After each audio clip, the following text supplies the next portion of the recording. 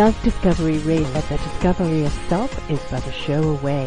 With over 1,800 shows and growing, we bring you those liberating stories that help you on your own life's journey from every single topic you can think of. The only common denominator is authenticity and living in your meaningful purpose. Come and read our new ebook, plus see our discovery store and what wonderful tools we have for you. Do enjoy our shows and don't forget to share. Good morning, good afternoon, and good evening, everybody. Welcome back to another edition of Their Story Matters. I'm your host, Sarah Troy, and my guest today is Scott Huesing. Compact leadership is just leadership, he says. So leadership is by example, leadership is by inspiration, leadership is being there for your people and seeing what you do and they feel comfortable enough to follow. I don't think it is about so much command or demand, is it? It's about brotherhood, sisterhood. It's about a connection. He's written a book called Echo in Ramadi, and we're going to be talking about that today. What compelled him to write that book? What was it about that particular episode? He's a retired Marine Corps infantry major with 24 years of honorable service, both enlisted as a commissioned officer. During his career spanning 10 deployments, he has conducted operations in over 60 countries. Throughout his numerous deployments to Iraq, Afghanistan, Horn of Africa, he planned, led, conducted hundreds of combat missions under the some of the most austere and challenging conditions. He is a published author. His upcoming book, Echo in Ramadi, is out in February, the one we're talking about today. It's a 10-month snapshot of a time that changed the face of operations in battlefield. Captivating story of Echo Company, 2nd Battalion, 4th Marines during the 2nd Battalion of Ramadi. I keep saying Ramadi, I want to put an N in there, but it's Ramadi, in support of the Multinational Forces surge in 2006. His true life account provides keen insights as to what may be unfamiliar to the world leaders, but very familiar to those like Scott who have lived it and endured the historical fight. It was written to honor the services and the spirit of his Marines and the families they supported, and it is a tribute to them and the honor to tell the story. Readers will feel the pain, the emotion, the laughter, the intensity, and the friction, and Scott describes this as an unvarnished detail. So you know, with listening to these shows, that I'm not a pro-war person. I am absolutely, though, supportive and celebrative of the soldier that comes back, of any veterans and any of our people that put themselves on the line, the way they come back. Those definitely scarred. If they're not scarred externally, they're scarred internally. And how they keep that brother and sisterhood going in support of one another, and how they become an inspiration to us, and an invitation to actually understand just how far we can go in life. So I do celebrate Scott's journey and the journey of his company and everything that he's done. So Scott, welcome to the show. Well, thank you for having me, Sarah.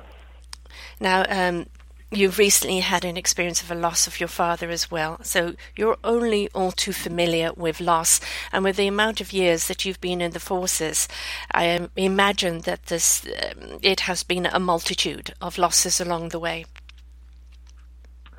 Yeah, it has been, and it's part of one of the grim aspects, obviously, of my vocation for almost 25 years as a leader in infantry units, but it's also something that we prepare for mentally and learn to deal with along the way. And it's great to be on a show like yours today too, because one of the things I love to talk to people about is how to move through that. And really the biggest way I've found is through this amazing family of brothers that I not only fought alongside, but moreover the families that supported us while we fought, and also the ones that continue to support us long after we return home. It's just remarkable the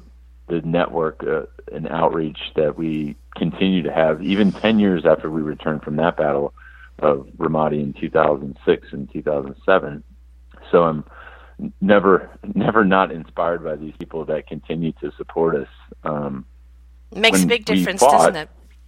It does. It really does. And when we fought during that deployment that I wrote about in Echo and Ramadi, I always had this sense of being protected, and there is a sense of protection, physical and psychological. Having this company of 250 U.S. Marines, the best trained warfighters that walk this planet around me, and it was this giant yet lethal protective bubble that kept me safe as their commander as I led them day in and day out during the fighting in the deadliest city of Iraq.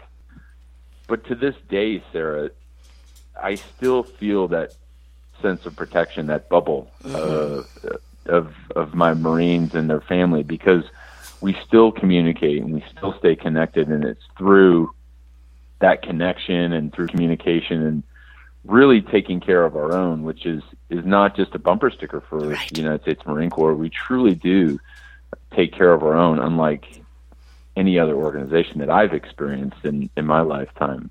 Well, so that is actually what draws me to you guys, is the fact that many have been let go by government programs, and many, as we can see, so many vets end up on the street or, end up in the drug world as an escapism.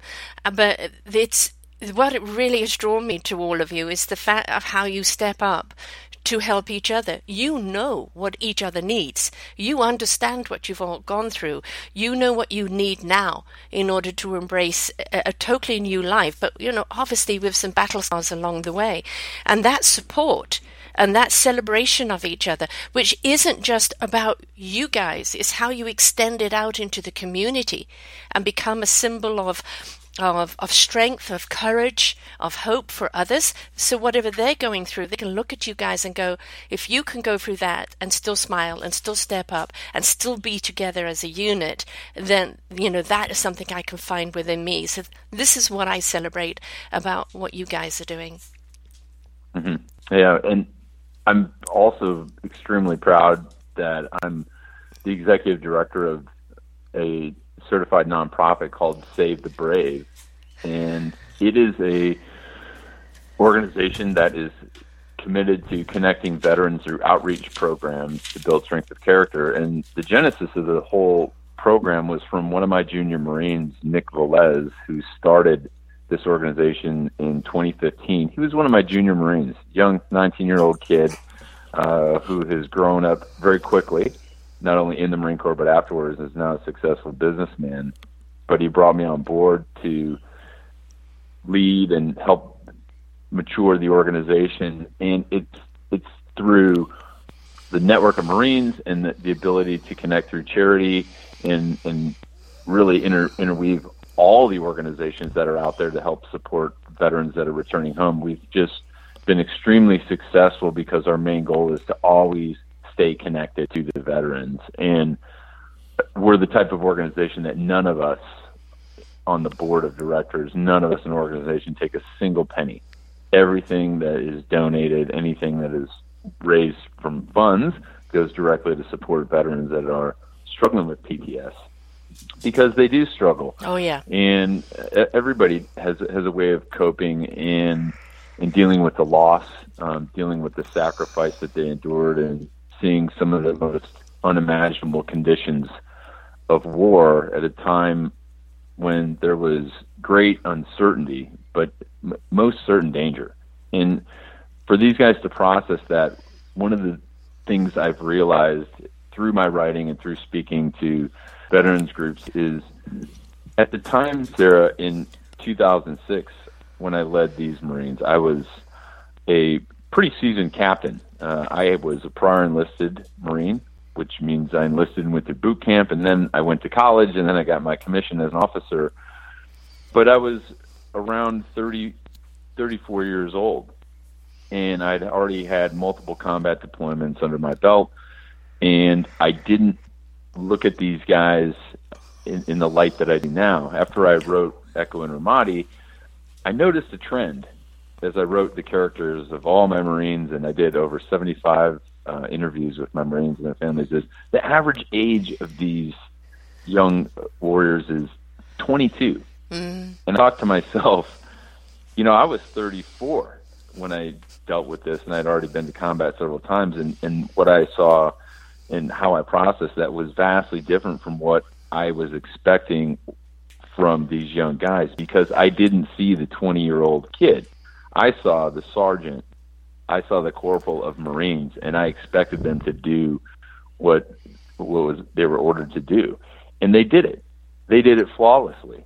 But it took me some time and maybe a little age and wisdom to really understand that they are a very unique group of citizens that take on this immense responsibility. And every time I tell that, I'm more and more proud of them. Yeah, because, 22, it's, what experience have they had of life, and here they're thrown into life and death situations. At 34, you got some life under your belt, and it was a, true decision. And because obviously life teaches us so much that you're going to bring to the table. These young guys haven't really had that under their belt yet, and yet here they are thrown into that, and yet you find such maturity with them. Do you think that is because of that kind of brotherhood feeling where everybody knows they can rely on each other? I think it is. I think there's something to do with the ethos of the Marine Corps itself, of the military. And I will say this, it's not exclusive to the U.S. military.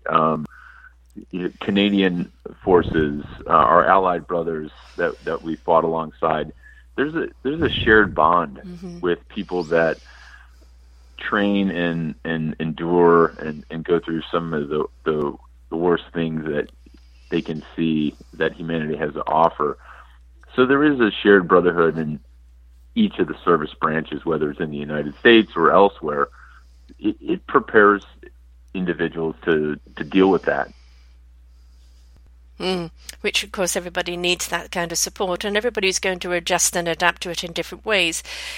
Sometimes you have people and they're full of the bravado. I'm going to do this, I'm going to do that, and then they get to the battlefield and they find this isn't anything like my Nintendo or my Xbox.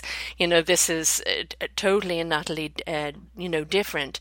And the requirement not only to take orders, but also to completely think on the spot, to react in that moment, because sometimes it's literally a split second, isn't it? There is no time. You just have to act. And so then you need that training in you. You need that knowledge in you to instinctually know what to do, because your life is on the line there. It is. For most of the guys that I served with in 2006 in Ramadi, they can describe the situation as periods of extreme boredom punctuated by these intense moments of chaos. And as I like to describe is fiction of the unknown and these highly kinetic environments where they had to make split-second decisions, where it wasn't a matter of if we were going to be engaged by the enemy insurgent forces. It was when and how often. We literally could almost set our watches by the number of times we would be engaged in firefights on a daily basis, 2, 3, 4 times a day in the city that was just boiling over as a hotbed of insurgency in 2006. It was just all about timing, and that's where we landed. And we were tasked with one mission when we were there, and that was to support the higher command's mission to kill or capture anti-Iraqi fighters, and those that were there to, really repress the loving Iraqi citizens that just wanted their towns back. Yeah.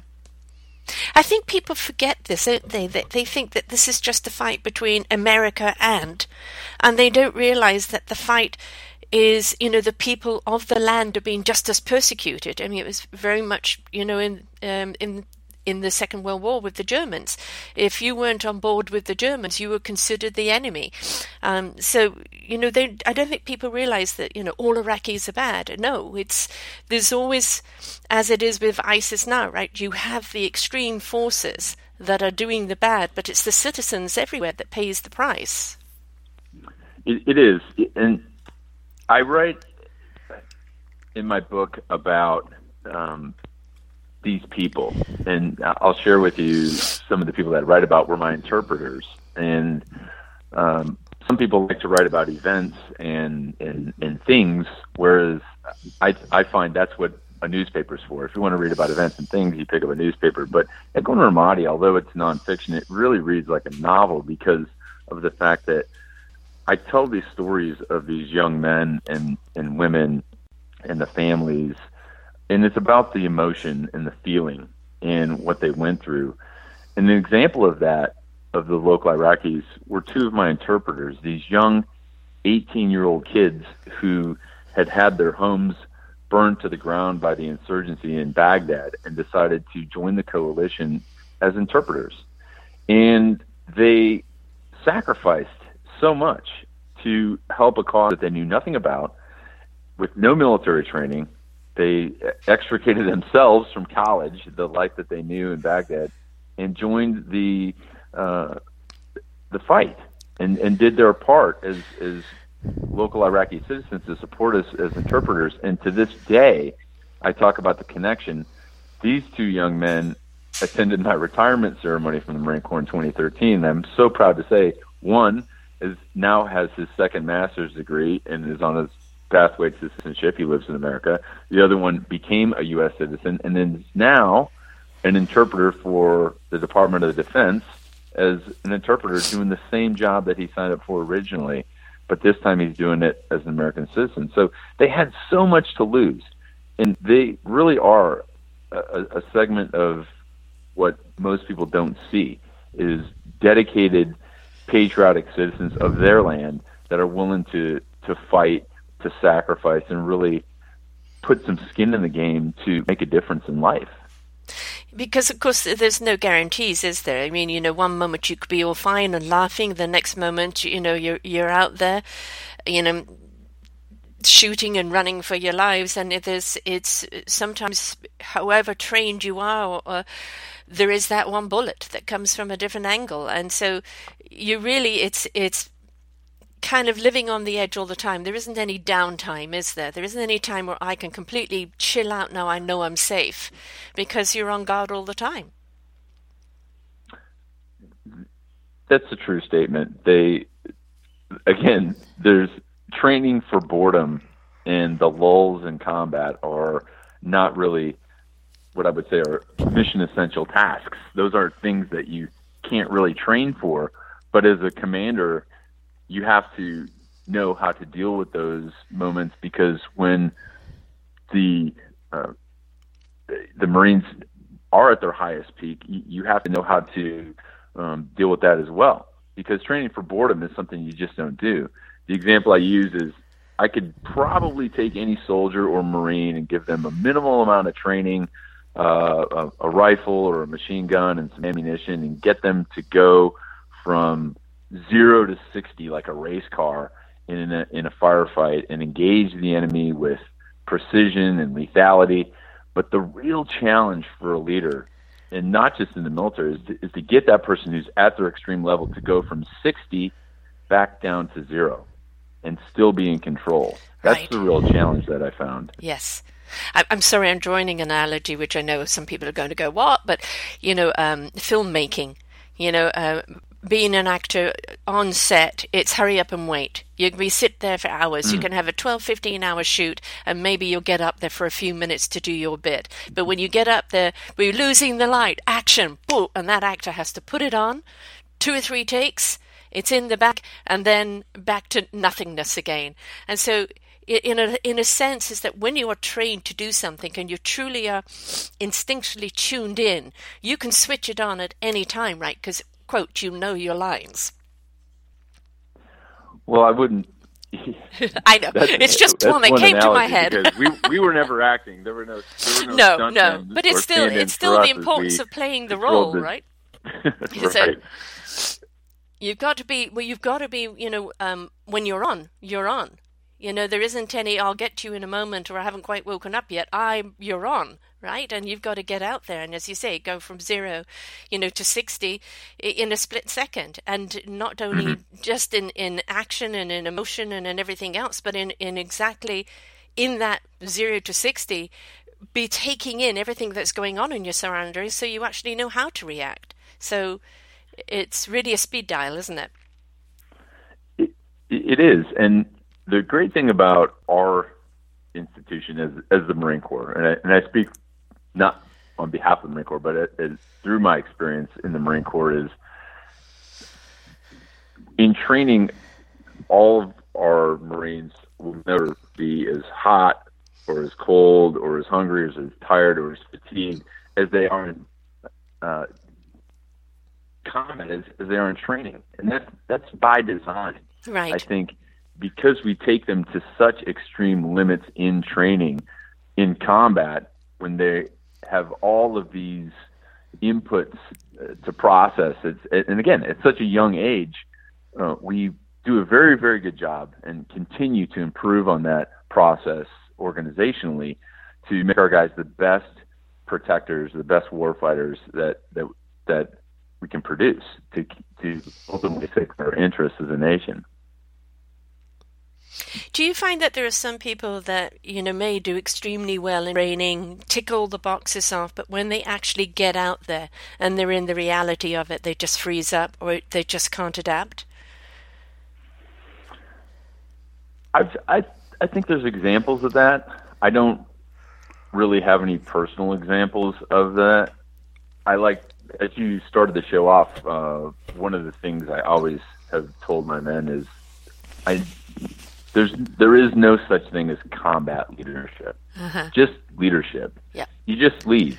I never subscribe to the notion that because one has been shot at or mortared or injured in combat or in the battlefield makes them better.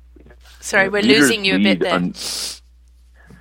I said leaders lead in any condition, and that's how it's designed to be. So it's trust, isn't it? Why would they follow you if you can't lead people if it's a kind of a dictatorship? It's got to be something where they trust you. They know that you're asking of them what you're willing to do yourself. And so they trust your judgment. They trust that you're not going to put them unnecessarily in harm's way and that you know what you're doing. And when you've got that trust, that is true natural leadership, isn't it? Leadership isn't just I've got a little badge on my thing that says I can dictate to you. If you haven't got the trust of your men or the respect of your men, you're not going to have that camaraderie. No, absolutely. I always believed in the little things as a leader and always leading from the front.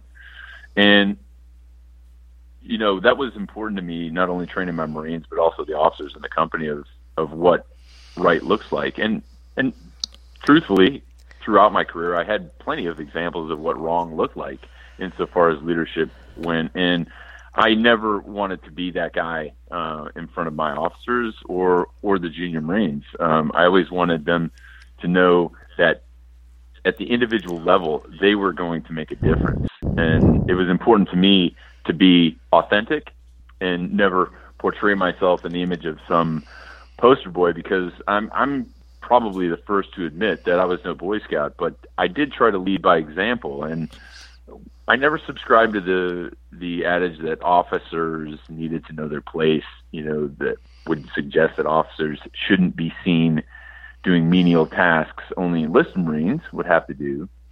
And maybe that was because I was an enlisted Marine. I was what we call a Mustang. I had a little bit of both in me, enlisted and an officer. But I was part of a team, and my place was always with my Marines doing what they were doing, period. And that meant if there was gear to be moved, I moved it. If there was a patrol, I was with it. If there was a firefight, I was in it. I never thought I was not supposed to be with my Marines. And I think that served me well. Mm-hmm. And I think that's probably the majority of most great leaders that we produce in the Marine Corps at every level, from these young 20-year-old corporals and sergeants to the lieutenants to all of our senior officers. It's just a tenet of leadership that we all subscribe to. And a necessary one, because, It's, one moment could be my brother and we're playing around, and the next moment we need leadership to know what's expected of us and what to do. And you can only be on the ball in that moment if you completely trust the direction that you're given. And if you don't have respect or trust for that person, you're going to be questioning the choices they make, and that questioning can cost lives, can't it? Absolutely. So let's talk about post-traumatic stress. I'm definitely going to be talking to you about Saving the Brave Foundation, because we've just started a self-discovery community where we actually are raising money for foundations so that they can afford services, which we also do have here for all the people that we've interviewed. And, that's, what I think is the most heartbreaking thing is, people coming back from life, from any form of trauma, whether it's veterans or people in life. And we have more post-traumatic stress in the world today, whether you're a veteran or not, than ever before. And I think it's just people are just unable to take what's going on in the world anymore. But for a soldier, would you say most of the post-traumatic stress is the fact that they had to be on all the time? Sorry. Well, I don't have a PhD on my wall, Sarah, so I don't have a clinical explanation for why individuals in any circumstance can, what they attribute their post-traumatic stress to. And I say post-traumatic stress and I leave off the disorder because I don't really feel that it's a disorder. I love to quote a great friend of mine who wrote a fabulous article called Post-Combat Residue, and his name is Adam Walker, and he uses another great analogy of a coffee mug that sits on his desk, and the young Marine walks in and he sees the coffee mug and it's stained and it's brown on the inside and it looks worn out, like it just needs to be in the garbage can. It just needs to be thrown away. And they ask him why he still keeps this. And he says, well, it may be stained and has some residue on it, but that's from years and years of repeated use. I drink coffee out of it every morning, but at the end of the day, it still serves its intended purpose. Mm-hmm. I can pour coffee into it and I can drink it.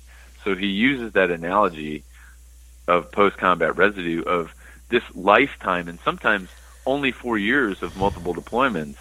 These Marines have this residue that is ingrained in them through what they've seen and what they can't unsee. But the residue's there, and there's no cleaning it away. As hard as he wants to scrub to clean that coffee mug, those stains are never going to come out. It's just part of what is. But it's still a useful tool. Right. It still serves its intended purpose every single day. And there's plenty of Marines on active duty. There's plenty of soldiers on active duty right now that suffer from this. And some of them may not acknowledge it.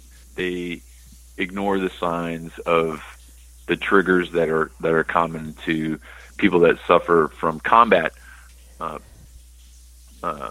post-traumatic stress that's related to being in a combat zone. And everybody's experiences are different. And as an organization, we never like to say, well, my PTS is better than your PTS because I saw more combat or you only saw this. It's not a contest. What triggers that in each individual is their own personal experiences and how they cope with it. And some people cope with it in different ways. Some people lock their doors and check the locks 2 or 3 times before going to bed at night. Some sleep with a gun under their pillow. Some drink in excess. Some use drugs. Some exercise fanatically or maintain a really strict diet. Whatever they do to control those small things in life, that's what they do to cope with it. But some of them continue to serve their nation. They continue in their jobs and in the private sector, and they're highly functioning.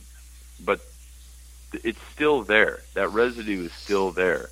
And the message that I like to talk to guys about is just understand that it's there. And if you feel those things building up, there are resources that you can latch onto and seek help. We never profess to try and counsel guys through our program with Save the Brave. We simply connect them through outreach programs because we feel as an organization that there's no better pill there's no vaccination, there's no cure that a doctor or Right. the Veterans Administrations can prescribe that's any better than connecting with each other, getting together, and talking through those shared experiences. And that's what we do. And when we find guys that are involved in our programs through outreach events, whether it's a deep-sea fishing trip or a hike or a cabin retreat, we see guys that may need a little more help. We have resources for the guys that have the PhDs hanging on their wall that are psychiatrists and they're trained to deal with this, and we have resources through the government and through the Veterans Administration that can really help these guys. But we find that it's just best to get them together and keep it as low stress and as unregimented as possible so they can just open up and connect with each other. I really have found that that's been the most cathartic process and the best way for these guys to heal. And one of the great things through speaking and through my writing, it took 10 years, after the fact that I wrote this book, I finished this book. It didn't take me 10 years to write it, but the timing was right because over the past decade, it's taken that much time for my Marines to heal. Yeah. I don't think the stories would have been the same that they shared with me. I don't think they would have been able to process it the same. So the timing was really right to tell this story. And it's still very relevant because of what's going on in the Middle East now as we stand on the precipice of possibly another war in the Middle East with ISIS taking control of that city of Ramadi in 2015. It's not by accident that they took Ramadi in 2015 when ISIS surfaced in the Middle East as a major threat. They chose Ramadi because it's the capital city of Al-Anbar province, the largest province in Iraq.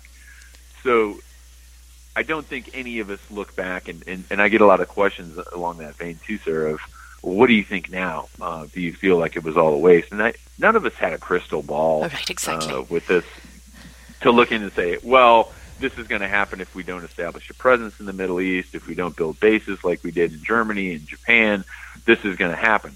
I don't think any of us were too terribly shocked knowing that we didn't leave a significant coalition footprint in Iraq, that some bad actor would take hold of that and take the opportunity to gain ground again that we ultimately gave back to them. So that's what we saw in 2015, and it's still boiling over as we have troops in Iraq right now that are still fighting. They're still there.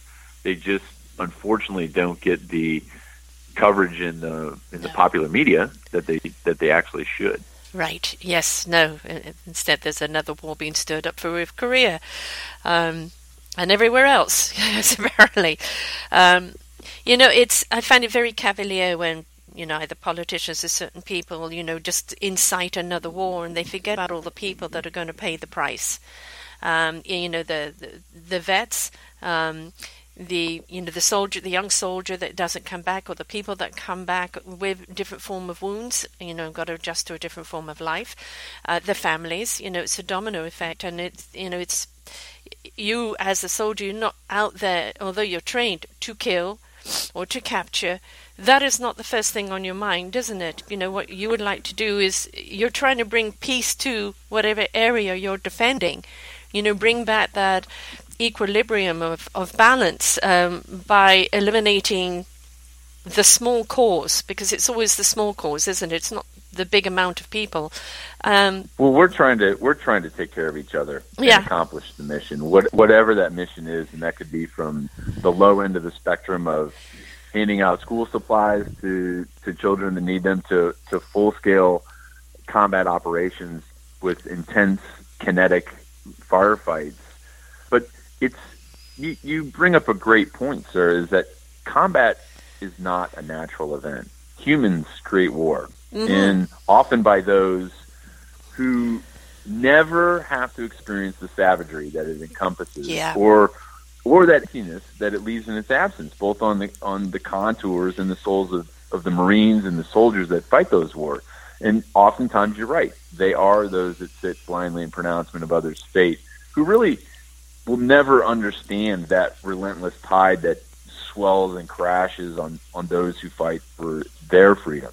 Yeah. In whatever country they reside in, because our story of Echo Company in Ramadi in the fall of 2006 and spring of 2007 was really just a story of collective discipline, but it turned out to be this series of events of life-saving vigilance and patience and love and resolve that was demonstrated daily by these young Marines who possess the strongest sense of personal character.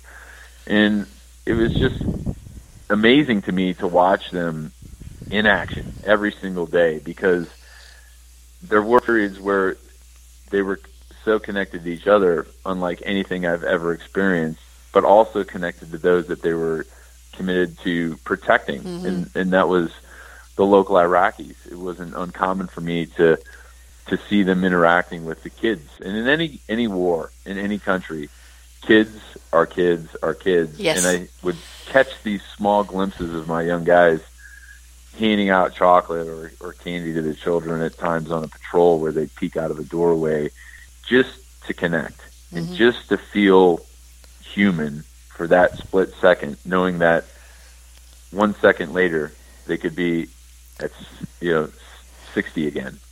So yes, exactly. And the thing is, it humanizes it, doesn't it? What am I here for? Well, you're here to protect these people from a regime that would not only take them over but threaten the world's balance. So you're there just as much for them. Unfortunately, a lot of people will just go and take a country. You're fighting in that country, so therefore everybody in that country must be bad.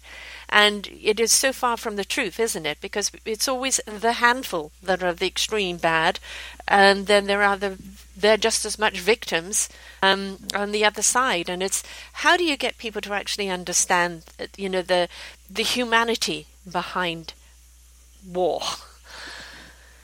Well, I would have to say we attribute it to our training and our ethoses within the Marine Corps or within the military. And I say this from the U.S. military perspective, but I've also seen the evidence in other militaries I've trained with, is the true warrior ethos and those core values of honor, courage, commitment is evident in most services worldwide, legitimate ones, the ones that truly care about being a professional soldier. And they enter the battlefield knowing that they're going to fight with honor and they're going to fight with valor. And they're at our level, at the tactical level, we are immersed in these cultures that we're sometimes very unfamiliar with, but the human element is always there. Despite a language barrier, mm-hmm. there is that human connection. And oftentimes it's a challenge for I would say younger individuals without that life experience that we talked about earlier on the show, is how to not become too attached, not dehumanize too much. And that was a real challenge for us in Iraq as we've been fighting for over a decade, is finding out who the bad guys were. Right. Because it wasn't a uniformed enemy. Yes. These were people that lived and milled amongst the general population and used oftentimes brutal, ruthless tactics to achieve their end state of attriting and killing U.S. and coalition forces. They would blend into the local populace.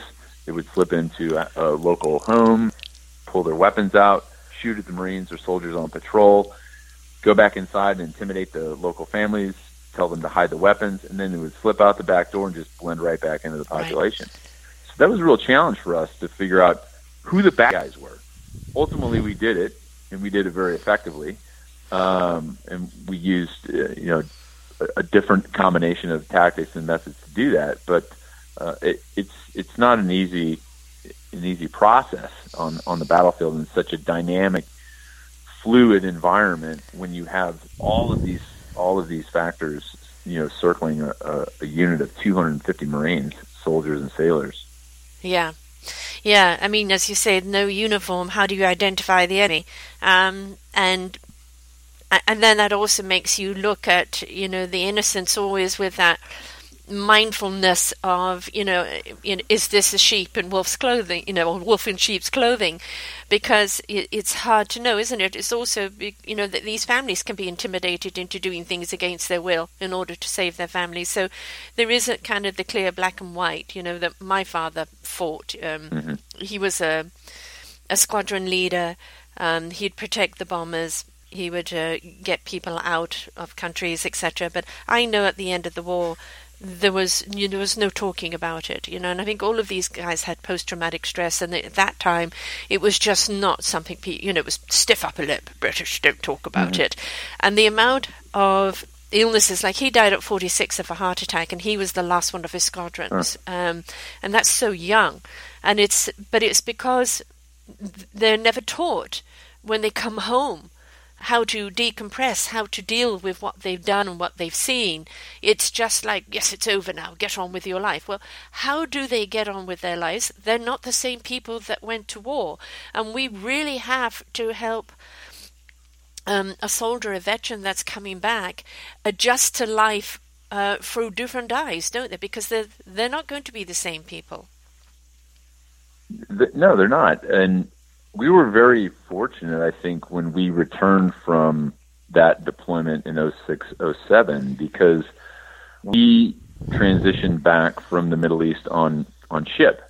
We were on U.S. Navy ships, so we did have a little bit of time to decompress in the safety of the massive amphibious ship that was taking us back home.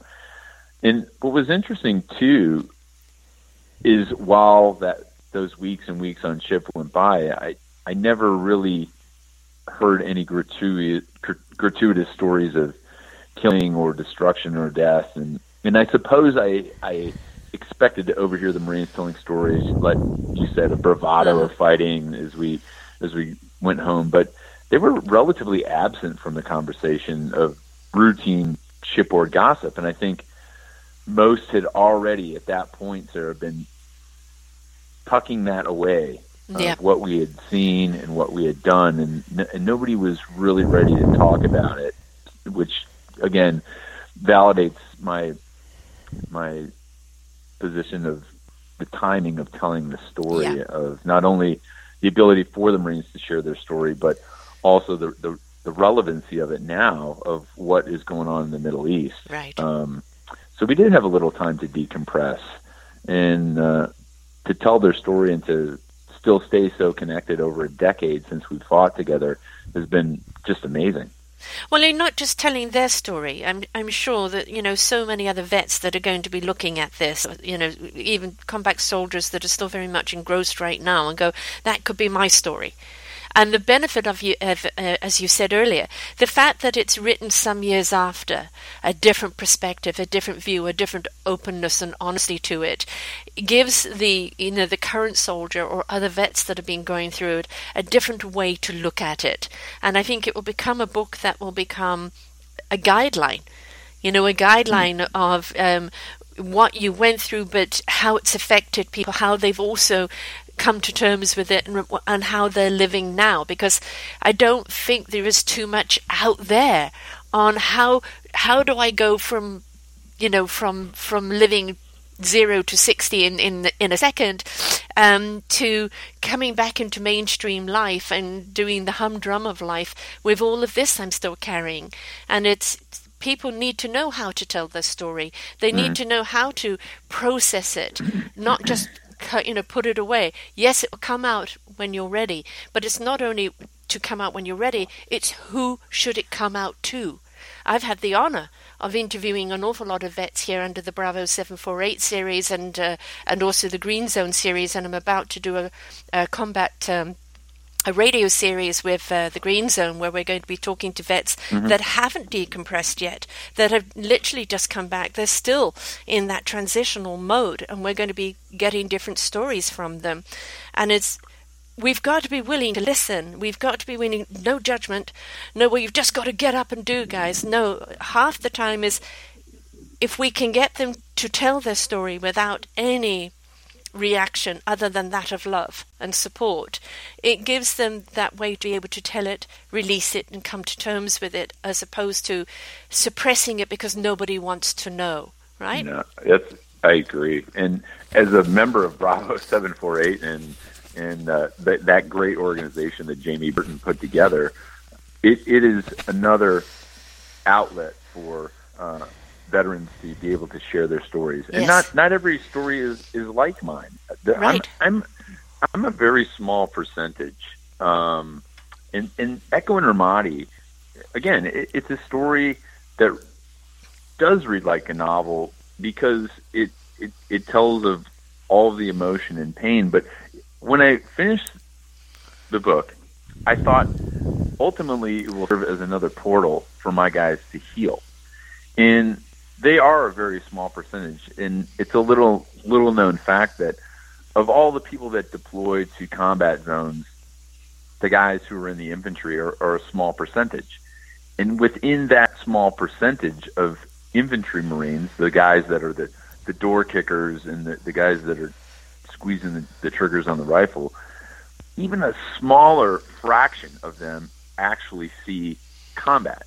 There's a very small percentage that even squeeze the trigger and have to experience that intense emotion of having to enact their training and take another human life. It's very small, but through the book, through the network, and through great speaking organizations like Bravo 748, those stories can be told. Yes. And I think they all serve as some sort of portal for veterans to heal. And you're right, it doesn't have to be my veterans, it doesn't have to be my Marines.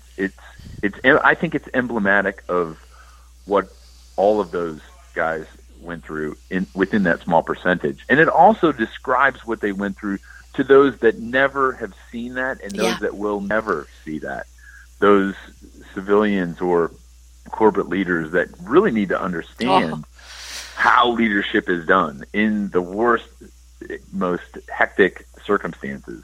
Well, let's look at the crude side of it. While they're busy thinking, yes, another war, arms, profit, tanks, profit, this profit, lives don't profit from it. And if we actually put lives ahead of everything as the biggest currency, lives instead of everything else, I think that, be a little less, quick on the trigger there. And also if these people that decided to send people to war were actually up front with their comrades on the front line, as it used to be in the wars, the Napoleon and Nelson, they were up front there. If they were out there fighting along with the men, would they be so quick, right? So it's all very good from the desk point, isn't it, and from the bank point, but, when you get out there. It is a great point. Yeah. And, I think what the nation in North America, most certainly, because, I'm in Canada, but is the disappointment on that when, a vet came home, quote, broken or changed in such a way that they didn't want to know. If we don't acknowledge, the way they've come back, the war was a success. But when you look back to people with, no limbs or burnt, like Bobby Henline, and broken inside or emotionally broken, if we don't acknowledge that, then we never acknowledge the ugly side of war. That you're so quick to send people to. And if we cannot give the support to the people that are out there fighting for your freedom, then what kind of society are we? So, as I said, I'm not for war. I'm for negotiation in any way it can. Sometimes I understand a button needs to be pressed. A bullet needs to be shot. I understand that. But for the people that are out there willing to put their lives on the line, and it's not just, military veterans, you look at police with what they see on a daily basis. And as you're saying about somebody go through a war with never shooting a shot. For a policeman, they would love to say, I can retire knowing I never shot anyone. That's something they'll be proud to say because they don't want to have to shoot anybody. But look at some of the zones they're in and look, We know that some of the police there have not been conducting themselves very well at all, and they definitely need to be removed or retrained. But we've got other police that are putting themselves out there in danger every time, and they suffer the same post-traumatic stress. They suffer the same disillusionment with life. And we have to remember all vets, don't we? Oh, absolutely. And we stay very connected to our first responder community as well, because we understand that they deal with those same stressors as well, and they don't have sometimes the outlets or resources to, again, really come forward with what they're dealing with, because at the end of the day, the stigma is still there to a large degree. And when they admit and are forthright about what they deal with, they feel a sense of job security waning, and that they'll be ostracized or reassigned, and they won't be able to do what they truly love to do. And that is, whether it's in the military or whether it's in law enforcement, is protect. And that's the true spirit of what Marines do, is in law enforcement, is they take care of so many people that just can't take care of themselves. And that's why we need that small segment of the population, is to protect those that can't take care of themselves. I mean, they're a very unique breed of individual, of the human race, that are willing to do the types of things that they'll do. And I'm proud to have not only dedicated 25 years of my life to being one of those, but being associated with such brave men and women that really do so much, that, you know, again, they will never be able to lose the permanence of what we saw in war. They will never be able to unsee some of the worst acts of humanity or ignore the echoes of what we heard. But they will always, and I will always, have a sense of pride that we helped so many people that just could not help themselves. And that, again, that is the true spirit of what Marines do. And that is the bottom line of what you're for, right? It's to, absolutely, it's in dignity to give freedom to those that cannot give freedom to themselves. I mean, that's what it's all about. You know, to eliminate the threat and the tyranny of those that will suppress others' freedoms, others' rights, and that's what it's about. I did a show last week with Douglas Knoll on De-Escalate Your Life, and it's a wonderful tool that he's come across that they've developed, which is de-escalating anger in 90 seconds. And they've been working in the prisons, and the turnaround that they've had in there with people being able to address their anger before the anger gets out of control or ends up in the fist fights or the knife fights or everything else. And, you know, we talked about veterans because you can understand some of them come back really angry. You know, they're angry for so many reasons, and a lot of it the way they're being treated, or they haven't learn how to de-escalate, or their triggers are to excite that anger very quickly. And then people are very quick to judge, you know, just an angry vet. But we don't understand why they're so angry. And we need to help them with those tools to de-escalate that, so they can actually kind of look at, why am I so angry, or what caused that? What can I do about it? And there's so many things that we need to look at in life that we can't just one brush, as you said before. There isn't a drug, you know, there isn't an app, there isn't a this for it. We've got to understand there is a process to healing, and we need to be there with the many tools. The one thing that I do these shows for is to interview people that are doing wonderful work in profiling the people that have done such extraordinary things and now need other people's support, but also people that through their own lives, trial and tribulations, trauma and everything else, have come up with programs, come up with tools and systems that help others through it. And that's the thing, isn't it? We're all a community, and we've got to understand that we're only as good as we are when we help each other. And it isn't a you, me, them. It's us. And we need to all be out there supporting each other. It's the networks there that we are very fortunate to be a part of, whether it's another mutually supporting nonprofit organization or the active duty vet, soldiers and Marines that we still stay connected to. And also to mention is our Gold Star network of those families that lost their Marines or soldiers on the battlefield. They are such a huge part of everything we do, that we never want to forget them in any endeavor, because it's quite a distinction of terminology when you say loss or sacrifice, and is these families lost? Yes. They didn't make a decision to sacrifice like we do when we enlist or we become officers. We understand this going in. They didn't.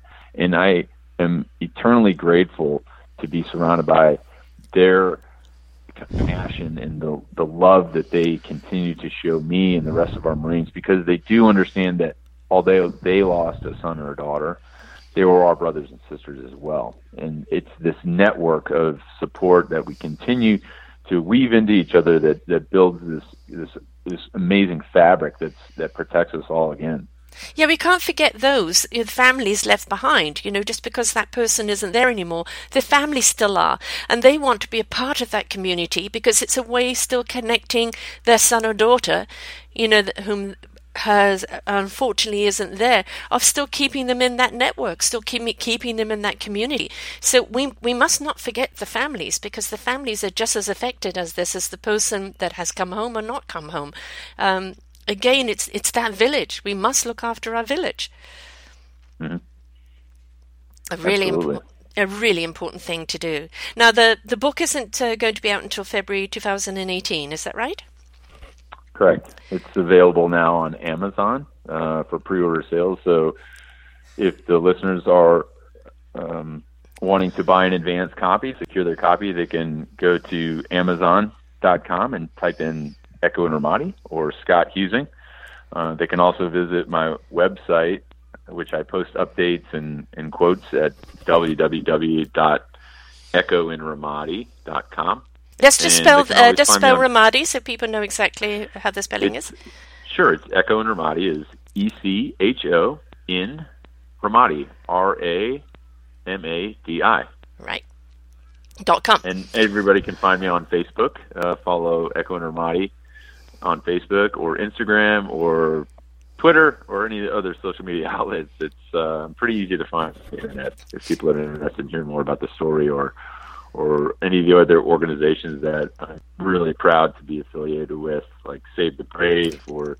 Yeah, how do people become... Bravo the Bravo is up here. I've got you on the posting, Bravo 748. And if you go to Bravo 748 in my search engine on selfdiscoveryradio.com, you'll come across all the interviews I've done under that umbrella. But also, please tell us more about Save the Brave Foundation and how people can support that. Sure. Save the Brave is... You can find us online at savethebrave.org. That's SAVETHEBRAVE.org. And again, we're a 100% nonprofit organization that is solely committed to connecting veterans through outreach programs and building strength of character for our veteran community, not just Marines, but all veterans through outreach programs. And it's really a great resource for our guys I live in Southern California, so we deal with a lot of guys locally. So we're very tied into the local community and stay connected and leverage all of those other smaller mutually supporting organizations through programs and through charity events and through outreach events. It's a great organization, and you can be part of it. You can volunteer. A lot of times people want to be part of a charity. They just don't know which charity. Right. They don't know who to give to. And sometimes they think it means writing a big check. But I'm telling your listeners, if you really care and you really want to put some skin in the game, it's not about writing a check. It's volunteering your time, your energy, and committing that day of your life and reaching out to an organization to support veterans and just being there. Right. Just really being there and putting some skin in the game. Yeah. That sometimes matters most. Well, I would imagine for a vet that's that's been living so on the ball, as you said, boredom one moment, action the next, but they're never in that boredom, completely relaxed, come back to life, trying to get back into life, trying to have a meaningful purpose, trying to kind of continue. The most important thing is they want a sense of belonging and a sense of purpose, right? So, absolutely. It's really the absence of that friction. It's the absence of that chaos that most veterans tend to struggle with because they don't have those outlets, because many like myself that thrived since an early age on a lifestyle of high-risk behavior, high-risk lifestyle. When I joined the Marines at an early age and enlisted, I saw these guys and thought to myself, man, there is no bigger group of risk takers than the United States Marine Corps. These guys are perfect for me. So I enlisted, and 25 years later, I was very, very fortunate after 10 deployments to be talking to you today. Yeah, so exactly. But that absence of chaos and that absence of the friction is really something that you need to find an outlet for. Yep. And I've been fortunate to find my own ways to not only cope, but articulate the importance of staying connected and staying active, whether it's through public speaking, whether it's through writing. I also find great enjoyment in mentoring other veterans who want to write, and the importance of sharing their stories. I think it's vital. Yes. I think it's vital. And I was really fortunate to be invited into the Writers Guild Association in Los Angeles and Hollywood as part of the Veterans Writing Program this year, where I'm working on my second book. And again, it's a group of Hollywood screenwriters and actors that are committed to helping veterans. Every Tuesday for 4 hours, they come together and give of their time at no cost. Right. And that's something most people wouldn't think of in a community like Hollywood that's largely money-oriented. There are people out there, and again, they're putting some skin in the game, and they care, and they're committing their time to training a large group of select veterans to hone their craft of writing, and it's really been amazing to be a part of that as well. So again, it's finding those outlets, really connecting, and really finding a way to give back. If you're one of the listeners on the show that want to support and want to reach out to make a difference, that's how to do it. Exactly. And the thing is it's because of guys like you, and Bravo and Green Zone, the organizations that I have been working with and more to work with to come. It is because of you guys being willing to step up and say, this is our community, this is who we are. We're not glorifying war, but we're celebrating the soldier of who he is now, what he's contributed for you, but also the inspiration, the courage, and the strength that they are to us now. Nobody else would have done it. This wasn't a government program. This is you guys all getting together in support of one another, and that is the greatest example, because it's not just an example to other veterans organizations to do this, but it's an example to everybody else out there. Form your group, form your village, be an inspiration to one another, be support with one another, be that inspiration that invites other people to be a part of it, because that's the greatest gift you can give ultimately, isn't it? No, absolutely. And I don't think anyone would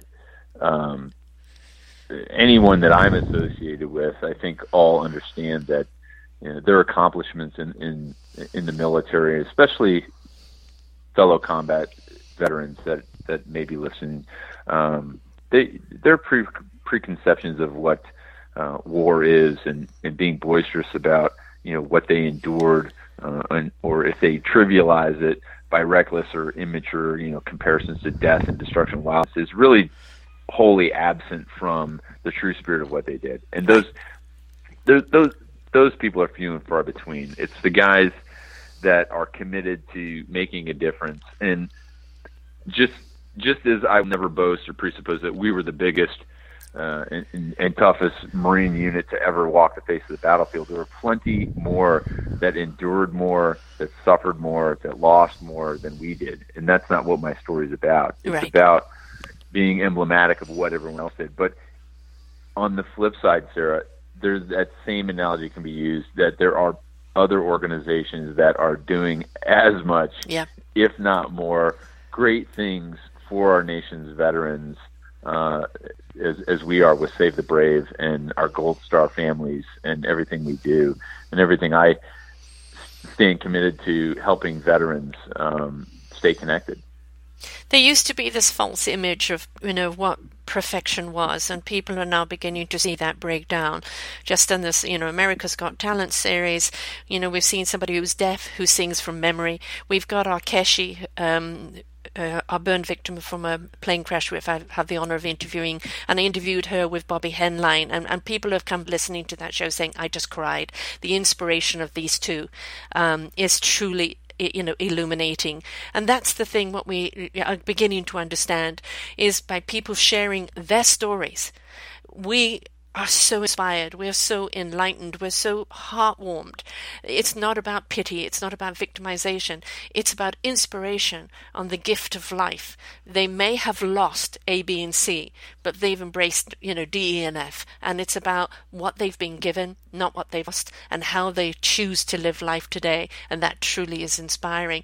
So thank you for telling your story here in Echo and Ramadi. It's my pleasure. And may this book be a really great inspiration, guideline for other people on exactly what veterans have gone through. And as I said, I'm glad that you've written it some years later when the perspective has been different, because I think it would be far more heartfelt rather than reactionary. I'm proud to have told the story, and I'm very fortunate to have had great representation and been supported through Regnery Publishing to support this book, and never in a million years would have felt being with such a prestigious publishing house, to be treated as well as I have as a brand new writer. There, I had a preconception that I'd be a small fish in a big pond, but it's been just the opposite. They're phenomenal, and they are as dedicated to telling great stories as I am, and the importance of it. And they've been super supportive, and I couldn't be happier. I'm very excited to move forward and get out and continue to tell the story of Echo and Ramadi. And again, it'll be on the shelves on February 20th, but people can pre-order it now on Amazon. Excellent. And it's echoinramadi.com. You can go and find out everything that's going on there. You can also book him as a guest speaker through the Bravo 748 series. That's bravo748.com, 748.com. And thank you for the work that you're doing. Thank you for speaking out for them and just shedding new light, because that's what we need. And also, we all need to come together. We are a human race. Let's be in support of one another, right? So, absolutely, Sarah. Thank you for having me on the program today. It's been a pleasure, and through our conversations leading up to the program, I just want to thank you and thank your listeners for tuning in and supporting and doing everything you do to bring light to such great stories. I'm very grateful. Well, as I said, under the Self-Discovery community here, under selfdiscoveryradio.com, you're going to see an awful lot more coming up, because it's all about supporting one another, supporting humanity, because when we do, we become a better human race, and that's what we need right now. So thank you, Scott, so much for being with us here today and telling your story. And to everyone else, remember, their story is our story. It's just told from a different point of view. And what an inspiration they are, and what gratitude we have towards them. But also to understand we're all human beings, and we've all got a story. And when we're willing to share, that's when we really learn to care. So until next time, folks, bye for now.